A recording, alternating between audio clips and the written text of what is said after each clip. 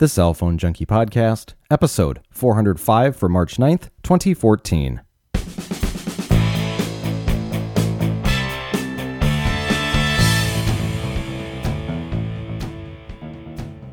Apple announces CarPlay, AT&T and T-Mobile announce new plan pricing, and Google announces a new Gmail for iOS. My name is Mickey Papillon. And I'm Joey Kappas. Brought to you each week by the Cell Phone Junkie podcast application, available now for Android, the iOS, and Windows Phone 8 for $1.99. Well, as expected, Apple on Monday announcing iOS in the car under a new name of CarPlay. This happened all at the Geneva International Motor Show.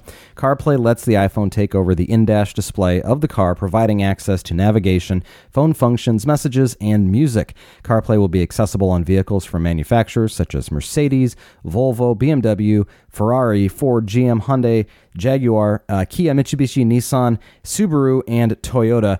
Those will be coming later along this year. Now, CarPlay will be available as an update to iOS 7 and works with Lightning-enabled iPhones, including the iPhone 5S, 5C, and iPhone 5. And a lot of people showing demos of this and videos of just exactly what CarPlay was supposed to be. And you add this onto the top of the news we saw last week from Google and the new stuff that they have for in-car entertainment. And it's very interesting to see just how this is going to be changing the way that we interact with our devices through the dash of our vehicle. And, personally, I kind of was thinking of something that was going to be a little bit less integrated. I didn't quite understand what they were talking about. Obviously, iOS in the car sounds good, but is it more than just Siri? And what they've now showed us is, yeah, absolutely it is. There's a ton of stuff that you can do with it. And so it's exciting, and at the same time, I'm still hesitant on how that's actually going to change the way that we interact with dashes here. And is this actually going to solve the issue of distracted driving and where their attention is, whether it's to the road or it's to trying to figure out what it is they're doing with their dash? And fortunately, I guess it is a fairly simple interface. It's not all that complex. It's just there's a lot of stuff that you can do with it. You can't actually read emails and you can't read messages, though you can have your messages read to you and then I believe respond to the messages as well through a series of voice commands. So some different things there that certainly make sense for making sure that you're staying in touch with those, even when you're on the road and not being distracted by reading something on a screen. Yeah, exactly. Like my car's got a regular Bluetooth interface in it where it's not, it's just the Bluetooth headset profile is all it has. But I do use the Siri interaction with that. I'll press and hold the Siri button on the iPhone and, ask it to read me my latest message and reply to those messages via the voice command. It actually works fairly predictable and reliably. I mean, it doesn't always get the text quite right, but then you just say change it and then just re-record it and hit send. Tell it to send. So it's pretty handy. So this is just kind of taking that one step further. Yeah, and the interesting thing is my car has something similar to that, where it will actually grab the text of the message and display it on the screen in the car. You can go in there and hit play, and it will read it back to you. But there's a little bit of futzing that has to go on there, and so generally I'll just look at it and see the message, and there's no way to reply to it other than going in and jumping out of the car's interface and going into, as you mentioned, into Siri and going through it that way. But this is taking this to a different level where it's all through the interface in the car, and it basically takes the functionality off the phone. So, and in fact, I think it was Mercedes who in their video showed it, where you plug in the phone and then really close the console, right? So you're not even tempted to touch the phone. And so all of the interaction that you have is through the car's controls, which I think is the right way to go. Again, I'm just, not hesitant, but cautious of what this actually is going to mean for people as they're, starting to learn it and trying to understand what it is that they can do with it and stuff like that. And I'm just, I'm a cautious person, and I'm trying to make sure that I'm totally understanding what it is that they're doing. And I'm sure, the manufacturers of the vehicles are ensuring that these are safe, or at least up to today's standards as far as safety in the car is concerned. One thing that'd be nice is to have an interface that's actually basically kind of similar across different auto manufacturers. Can you imagine, if you're renting a car and you get in another car that you're used to CarPlay in, and you can just work with it right away? I mean, to me, that seems almost like a better way to avoid, distracted driving, trying to figure out how to turn the radio on versus just, it's the same interface that I'm used to. Here we go. Yeah, and the interesting thing is, of course, that it's all done over a wired connection, so it's charging the device at the same time, which is certainly nice, I guess. Sometimes the Bluetooth convenience is, in my opinion, a better way to go, just because you don't have to do anything. The phone just stays literally in your pocket. I don't ever pull it out. It just, hop in the car, Bluetooth connects, music starts playing, and as things happen, they come in on the screen of the car. So, granted, I'm missing out on some of the functionality that, of course, we're talking about here with a CarPlay as an example, but it still is nice, and I feel relatively safe in doing it that way. I'm also not tempted to do things like read emails or anything that come in, because I don't see them and they don't pop up on the screen of the car either. So either way, very interesting stuff here. Again, we knew this was coming. It was just great to see it. There's all sorts of videos out there if you're interested in watching exactly how this is going to work, but essentially you can control all sorts of stuff. You can make phone calls, you can control your navigation, and have your messages interacted with there as well, and of course play your music. The only thing I wish is this was available right now in cars, and I could go back to my car and install this in the car that I have, even though it's like a 6-year-old car. I want it right now. I don't want to have to wait how many years for the next generation vehicle to get this, because, car development cycles are, many, many years long. And then by the time those models that are currently out get refreshed, it could be 5 years from now until this gets into the next model car. Yeah, and the vehicles that we saw this in were relatively high-end, or very high-end. It was Ferrari and Mercedes. Volvo is, I guess, the only, we'll call it, middle-market manufacturer that was also announcing it as being accessible and available to their vehicles that are being sold today. All those other brands that we mentioned are coming soon, so yeah, it would be nice if it was something that was coming out a little bit sooner. But again, this is a this year thing, not like 2 years from now. But as far as retrofitting cars, yeah, certainly there's. I would imagine there's going to be aftermarket stuff that gets put into to those like Sony or Pioneer or whoever's making decks that are going to do the CarPlay stuff, so that you can retrofit existing vehicles. Because certainly going out and buying a new car just to have CarPlay doesn't make a whole lot of sense, and most people are not going to do that. But either way, yes, just hang on here. We'll see these later this year. And certainly the next new car that you buy, or car that you buy, model year 2014 or later, there's a good chance that you're going to see connectivity with your smartphone, which is very nice, very exciting stuff. Well, the FCC this week confirming that Dish has bought all of the 1900 megahertz licenses in a frequency auction from last week. Using a shell company to hide its name, the satellite provider paid over $1.5 billion for the spectrum, a large amount of spectrum for which there isn't much competition. And while Dish isn't saying what it will do with it, it's likely that it will use it to increase its wireless broadband efforts. Well, that would be great. I think Netflix should be buying all the spectrum up and just launch their own network to avoid having to go through Comcast and Verizon and all these basically competitors of theirs to provide the content that they want to provide directly to the customers. Cut out the middleman. Why not? Why have to pay big, data connection fees to all these, basically competition, where all they're going to do is try to eliminate Netflix because it competes with them. And of course, Dish here buying all the spectrum, they could deliver TV, kind of like what Comcast is doing with the TV on the go. They could deliver TV directly to consumers, skipping Comcast and Verizon networks as well, because I can see in the future that it's going to be the same issue with anybody delivering streaming media on a competitor's network. You could start having issues where you have to start paying extra to provide streaming video. Yeah, and I'm not sure that we're ever going to find a utopia here when it comes to this, because you'd have to have someone who's just all they're interested in is providing a dumb pipe, and that's it. But the closest thing I think we've seen to that is Google with their fiber, but that's relatively far off, and it's only in certain areas, and it's not going to come everywhere. And there's something to be said about the local telcos, the incumbents that have got this infrastructure in place, and having to just use that, or being able to just use that. But at the same time, you're still going to be running into certain issues. And again, as Joey mentions, there's just no real good way around this here, and unless you go wireless, and that's extremely expensive. And of course, then the bandwidth is also very limited. The resources there are not all that plentiful. Yeah, and obviously this right now, that's way in the future, 5, 10 plus years in the future, where that could actually become possible with the amount of bandwidth. Right now, it's just not. Even LTE standards does not provide enough data through the spectrum that we have to provide a bunch of users with streaming video. It just isn't capable of that. But someday in the future, that spectrum would be capable of it. Yeah, I suppose. And in either way, I think as we continue to move on here and continue to see the expansion of wireless services through each of the providers, and then also through some relatively non-traditional providers like a Dish, it's going to be, we're going to continue to see optimization happen here, and they'll be doing things that that we're maybe not seeing today to help increase the efforts for how they can distribute all the content to each of the users. Well, as we've mentioned recently, if you think your LTE speeds are slower today than a year ago, you're not alone. But the good news is on the horizon for AT&T customers through a practice that's called carrier aggregation. It's coming with the latest smartphones being sold by AT&T this year. AT&T announcing on Thursday that it has improved its LTE network in the Chicago area and 2 other unnamed markets by using the LTE advanced technique of carrier aggregation. With aggregation, AT&T has combined the channels of its existing spectrum to double capacity. AT&T is running LTE on both 700 and 2100 megahertz bands in Chicago. So by aggregating the channels together, AT&T can deliver theoretical peak download speeds of over 100 megabits per second to devices that have support for the service. Currently, the only device AT&T is selling with that capability is the Unite mobile hotspot. The Samsung Galaxy S5 is expected to be the first smartphone to support carrier aggregation in the U.S., which of course launches next month.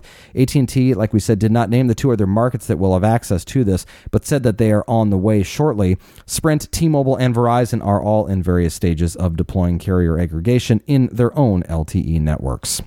AT&T on Saturday announced changes to its mobile share value plans available in 1 or 2 lines. Per the old plan, the single 2 gigabyte mobile share value line was costing customers $80 per month. That's $55 for a 2 gigabyte bucket plus $25 for device access charges. Starting today, Sunday, March 9th, the 2 gig mobile share value plan drops to only $65 a month. That's $40 for the 2 gig bucket plus $25 per device, a savings of $15 a month. Now, also under the new pricing, 2 lines will cost a total of $90 per month. That's $40 for the 2 gigs and then $25 for each device to share that same 2 gigs of data. The mobile share value plans include both unlimited voice and national and now international messaging. AT&T said that both new and existing customers will be able to take advantage of the new rates. Lastly, all mobile share value customers can sign up to receive 50 gigs of free cloud storage using the AT&T Locker. AT&T recommends that customers needing 3 or more lines for its mobile share family plans check out the unlimited voice and messaging plans with 10 gigs of data starting at $145 a month. So not bad here. If you're on a single line and you can get by with just 2 gigs of data, you can now get in on the postpaid stuff with AT&T for only $65 a month. Verizon on Monday announcing revamped prepaid plans for both feature and smartphones under a new brand they're calling All Set. The feature phone plans start at $35 a month for 500 voice minutes, unlimited messaging, and 500 megabytes of data. Upping to unlimited voice and text is only $10 more at $45 a month. All Set smartphone plans cost $45 a month and include unlimited voice, text, and 500 megs of data. All plans allow you to use the mobile hotspot function on your device, and Verizon is also offering bridge data, letting customers add more data to their plan at any time.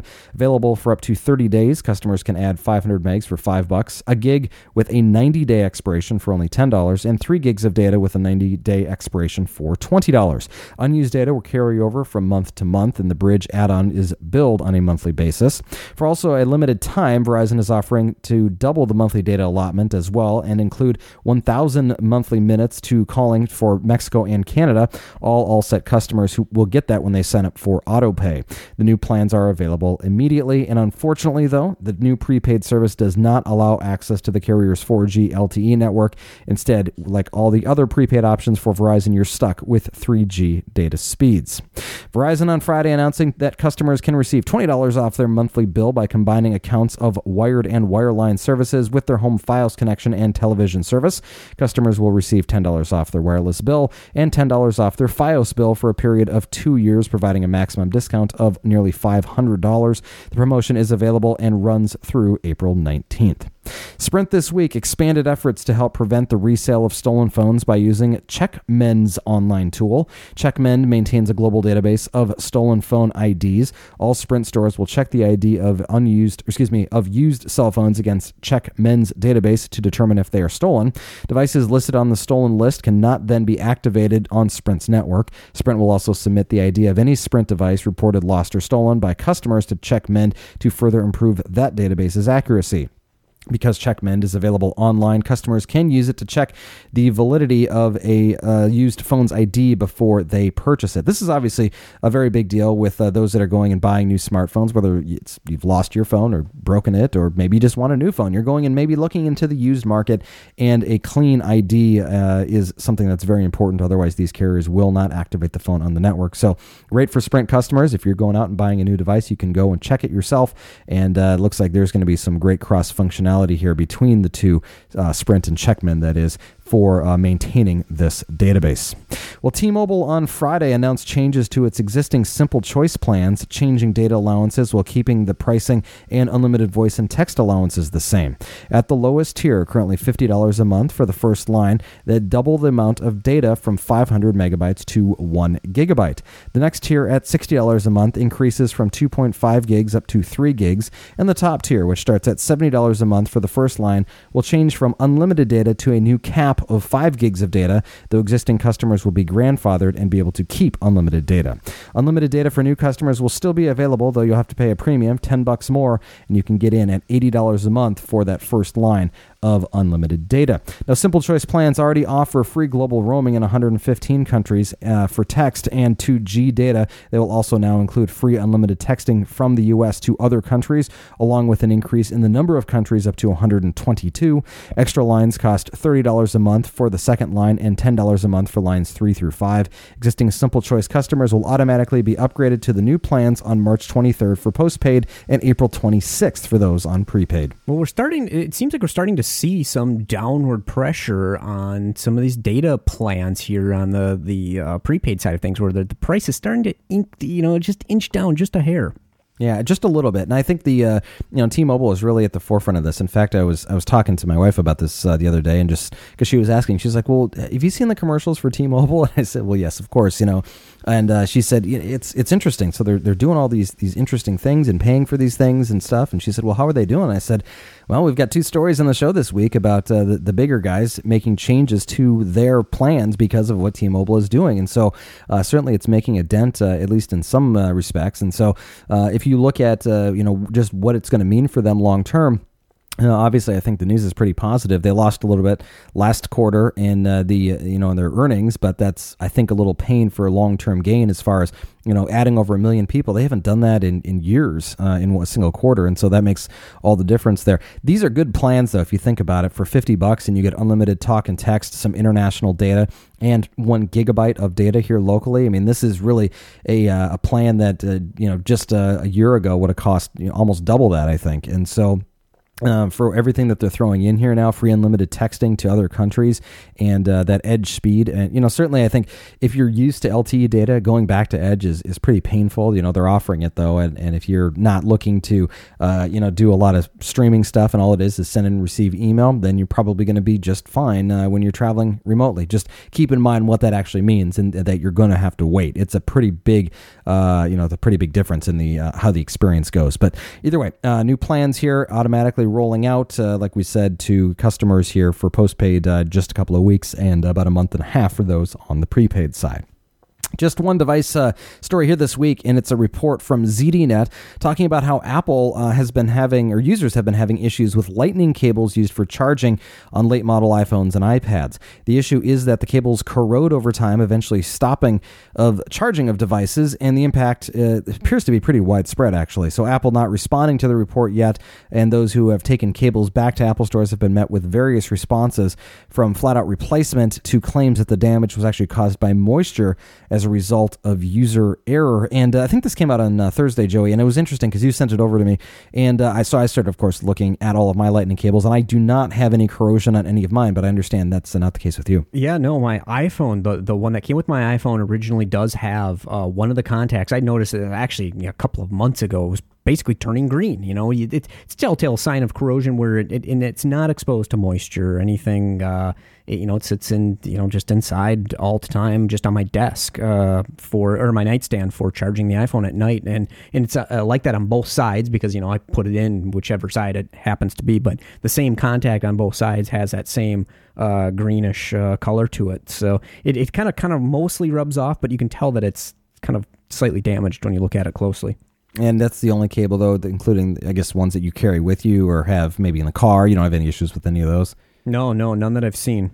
Yeah, and I'm the same way. I have seen corrosion issues on iPhone cables in the past, the 30-pin ones, but never the Lightning ones. So just something to keep in mind. And again, if you have one and it's not working properly, you can try taking it to the store and see if you can find someone who will swap it out for you. But again, like I said, the experience has been varied. And realistically, it actually could be coming from the phone itself, but it's hard to tell because you can't even see the connectors inside the Lightning, inside the phone. They're kind of too far deep in there to really get a visual on them. So it could be just transferring onto the cable. Yeah, there's a number of things, of course, it could be. It's, it could be something where you happen to have the phone, carrying it with you when you're running or something like that. And, a bead of sweat drops in there or, a raindrop drops in there. I mean, it could be anything, and it's not actually doing damage to the phone itself, or maybe it is, but it's a slow, corrosion. But then, of course, it gets on the cable and causes an issue there. My guess is that there's probably maybe one or two of the contacts that are providing most of the power, and then there's a data transfer on some of them. And I don't know exactly how it works, but I bet if we took all of these corrosive cables and looked at them, we would be seeing one of the similar contacts on them having the same issues over and over. And who knows? We'll see if this becomes a bigger issue, more widespread.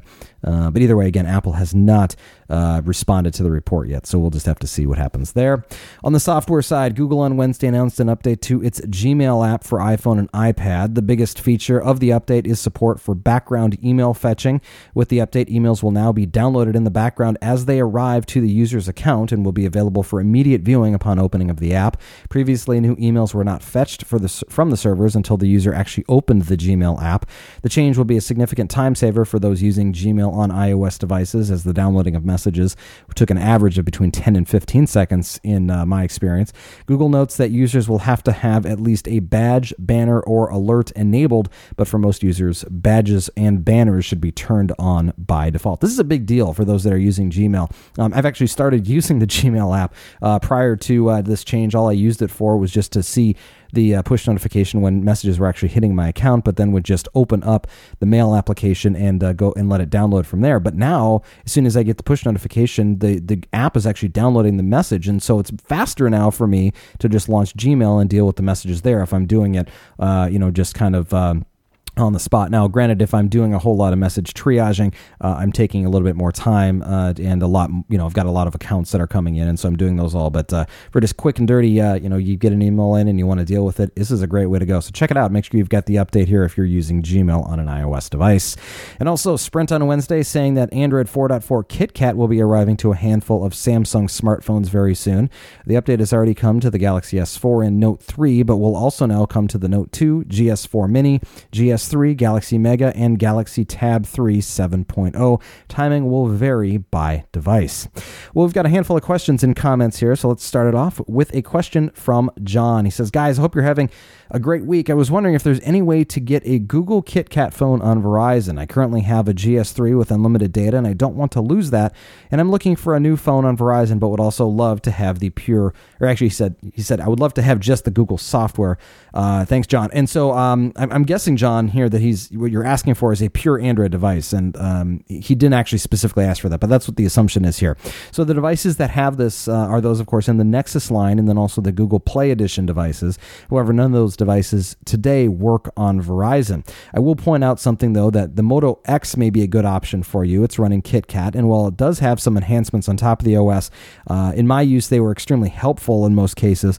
It's not Puroid, but it's pure Android, that is, but it's Android enhanced, and so I think it's actually a good option for you there. And of course, the pricing on these devices is pretty low right now. But if you're looking for just an Android device, you're going to have to pick up something that's not on Verizon, at least at this point, to be able to use that. So I suppose then the other thing you could maybe look into is the Cyanogen mod. I mean, that you can get the very latest. I believe they do have a build for that particular phone and get the latest version of Android. And basically, it's kind of stripped Android. It's raw Android. Basically, it's got a few tweaks in it, but it's pretty much a Nexus style interface.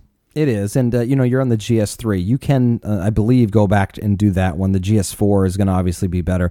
And the other part of it, the point is, Galaxy S5 will be here before we know it here in just a month or so. So if you're looking to spend your money on a device, maybe you want to hang out or wait it out, I should say, and see what that one's like. Go check it out, and maybe that'll be the device for you. That certainly not pure Android, but again, there'll be something that you can do, and you can install, another mod on there and get an OS that you want, something that works right for you. Next up here, question from Patrick. He says, Mickey and Joey, you guys, I may have covered this previously, but you talk about how you use iMessage exclusively on your iPhones, and because of this, you can receive messages and any iOS or OS 10 device that you use, regardless of whomever you're sending the message to. Or whether or not they're using iMessage or not. Is that correct? If so, because I run Android, is there an equivalent to this? I'm trying to use Hangouts now, but I wasn't sure if it will meet my needs. Patrick. So, Patrick, it's not quite accurate, your understanding of this, so let's try and clarify this. What we're talking about is communicating solely with people that use Apple devices. So whether it's an iPhone, an iPad, or a computer, that's what we're talking about, is using our iPhones, iPads, or Mac computers to communicate with those other Apple devices. iMessage is currently proprietary to Apple, so it only works with those that are using Apple products. What we were saying is that we can communicate with these users in one continuous stream. So as an example, I can start a conversation, actually, like I did earlier today with Joey, talking about when we were going to record this show. I sent him a message on my iPhone, and he responded. Who knows what he responded from? Probably his computer, because I think he was working. And then I had followed up with that just a couple of minutes later as I walked into my office with a message response on my computer, and it's all in the same thread, just like you would expect. Yeah, and that's what I did to you, Mickey. I replied to your initial message on my computer, but I had actually used my iPad to follow up with the next message because I was in the other room when you had messaged me back from the first one. So yeah, it's just kind of, you just pick it up wherever it goes. Yeah, so on the iPad or iPhone, it appears in the Messages app, just like an SMS or MMS would. However, if you're communicating with someone that's using another OS, a non-Apple OS, it's going to come through as an SMS and then only show up on the phone because it's sending it specifically to your phone number, and it's not going to pop through on iMessages on your iPad or computer. Unless you're using Google Voice like I am. So if I get a text message, I see it on my iPhone in the messaging app, but then I see the push notification on my iPad for the SMS via Google Voice coming in. So I see it that way. And then, of course, on the computer, I don't have it installed, but there is a Chrome plugin where you can actually see the notification show up on your computer desktop, but I don't use that.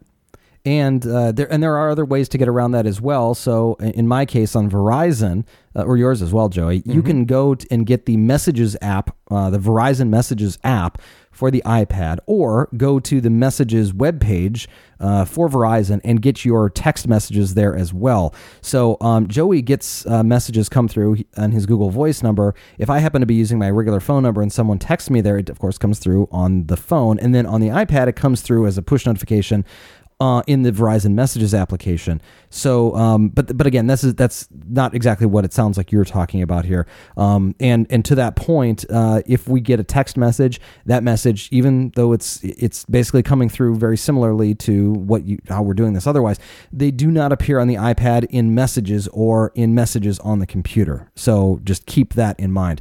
The point is that there's so many people that we talk to that are using iOS devices that it makes sense that we use iMessage for the stuff that we're doing. It's not that it's taking advantage of everybody that sends any message to us. It's just that there's so many people that we work with that use iMessage. So there you go. Regarding Android, and your second question here, Hangouts is a good option for you. If others are using it as well, you can have a conversation that continues across various devices in the same application. It works on iOS too. So on the phone, the SMS will now actually be pushed through to Hangouts if you tell it to. That's one of the new things with Hangouts, is that it can actually be the place that manages all of your text messages. So it's a little bit different in how that works, but it's very similar to how iMessage works. Again, Messages show up in the same basic window on your phone as this is. But again, we're talking about the same thing, where if it's an SMS, it's showing up in Hangouts, like it's showing up in Messages, but it's actually only going to that particular device because that's the phone number that it's going to. But either way, you can keep all your conversations there. So when you're on the phone, it seems to make more sense. Keep in mind, SMS is only going to show up on the phone though. So again, if you're using Hangouts on the tablet or on the computer, you're not going to have the SMSs show up in that stream there. Again, if you're not using Google Voice, if you're using Google Voice, it's a whole other thing. And that's one of the great things about it, is that you can get send and receive messages on any device that you want. Like I said, if you're on Verizon, the Verizon Messages web app or tablet app is also quite useful. And I would definitely recommend checking that out if you're sending and receiving a lot from your Verizon telephone number. In fact, I responded to a text message earlier today from the computer. It was fantastic. Next up here is a comment from Adam. He says, guys, I was just listening to last week's podcast and wanted to comment on a discussion about smartphone integration in the car. We all know that any Apple-specific implementation will be iPhone only. I have hope that Google may actually be able to have a multi-platform solution. Here's why I say that. In the past year, my wife and I got a new Toyota RAV4. It has an in-dash system that includes a few always available applications, including the map, but you can also expand the functionality by installing and running the Toyota N2 app on your Android or iOS device and then connecting it to your car. Android can connect via Bluetooth. iPhone needs to be plugged in via USB. But then you can take advantage of traffic, Bing voice search, gas prices, Pandora, OpenTable, and more using your phone's data connection. And while it's actually a horrible implementation and is such a pain to use that I rarely actually connect it to the car, it is a clever multi-platform solution that works with my Galaxy S4 and my wife's iPhone 5, although I couldn't take advantage of it right when we got the car since I was still on my Pre-3 at the time, and not surprisingly, there's no WebOS app available. But we all know that Google has no issues making iOS apps, so I wonder if there will be an app that acts as an interface between the car and the device instead of a direct connection or API. This would benefit Google because people would still be able to use Google services, i.e. Maps, Search, etc., and it could be attractive to car manufacturers since they would then be able to appeal to multiple smartphone platforms, not just one or the other. What do you think, Adam? Well, this is exactly what BMW's, the approach they've taken as well, but they're way more into iOS versus Google. They have the Android platform available, but it's just not nearly as robust compared to the iOS side of things. But yeah, to me, this seems kind of like they should maybe think about doing something like that. But I have a feeling with the way the business environment is, let's lock things out, let's lock out competitors, then we'll work with you. Yeah, and I think that's probably the way that we're going to see this here is that I love your thinking here, but we'll see how that actually gets pulled in. But I totally get it. I mean, it's I've got a whole folder and it's full of Google applications, whether it's Wallet or Music or Gmail, Chrome. I mean, they're all apps that Google has made for iOS, and so yes, certainly there's no reason that they couldn't do it. It's just a matter of if they decide to do it. To me, this is going to be some sort of like Chromecast type of functionality, I guess, right? Where it's going to be a cross-platform type of integration, and maybe as on the iOS side, you don't get quite as good of implementation, but you still get some of it here. It's a great thought, though, and perhaps the car manufacturers may work something out there. I'm sure Google has already thought or is thinking or has done all of this, and we'll just find out in due course. Well, of course, I think that the vehicles themselves should have both CarPlay and whatever the Google one was called. I can't remember. Them both in the dash where, depending on which phone you connect, then it loads up that particular version. So they should all have both. Yeah, and it would be fantastic if that were the case, and then you can just choose whichever one you want. Again, going back to our conversation last week on the XM Series thing, it's just it's whoever the manufacturer of the vehicle actually decides to jump in bed with, really, and decide to integrate with, and from there, then they can we'll figure out what kind of cars that we want to buy, or what kind of phones we want to buy to go along with our cars, or you just won't even care about it, and you'll still do the same thing you're doing today, which is probably either Bluetooth or plugging in via an aux cable into your dash. Next up, a quick question from Matt. He says, can you use an unlocked Moto X from US Cellular on the T-Mobile network? It looks like they both have, looks like it has the 1700 megahertz band. Thanks, Matt. Well, Matt, it does appear this is correct. The specs over at Phone Arena show that the Moto X for US Cellular has GSM and UMTS that does have 1700 megahertz integration, so you actually would get the functionality of the 3G networks, and then it also has band 4 on the LTE side, which is what T-Mobile is using here for LTE, so you should be good to go. Looks like this is a good match here for you. So yes, The answer to that question is yes. And finally today, a question from Patrick, and he says, Cell Phone Junkies, with the current security update from Apple, I was forced to update my wife's iPhone 5 from iOS 6 to iOS 7. She's now complaining about battery going empty in the afternoon. Prior to the update, she was getting a full day of battery. I also have an iPhone 5, which I had updated as well, but I don't have any of the problems. I went to the web and did the ways to save battery tips, turning off most of the features, but still no improvement. Now, I'm thinking about resetting the device and starting from scratch. I will not do a restore. I've already backed up all of the data except for the SMS. Do you know one of the best ways to save and or export or copy SMS to an HTML PDF spreadsheet format so we can view it later on a computer? Thanks, Patrick. So this recent update to iOS here, where they had the security certificate issue, I kind of had thought that maybe they were still doing the updates for the iPhones, because they did for the iPod Touch with the iOS 6 update 6.1.6. But alas, no, you do have to move to iOS 7 in order to get this particular update on your iPhone. Unless you have an iPhone 3GS or an iPod Touch 4th generation.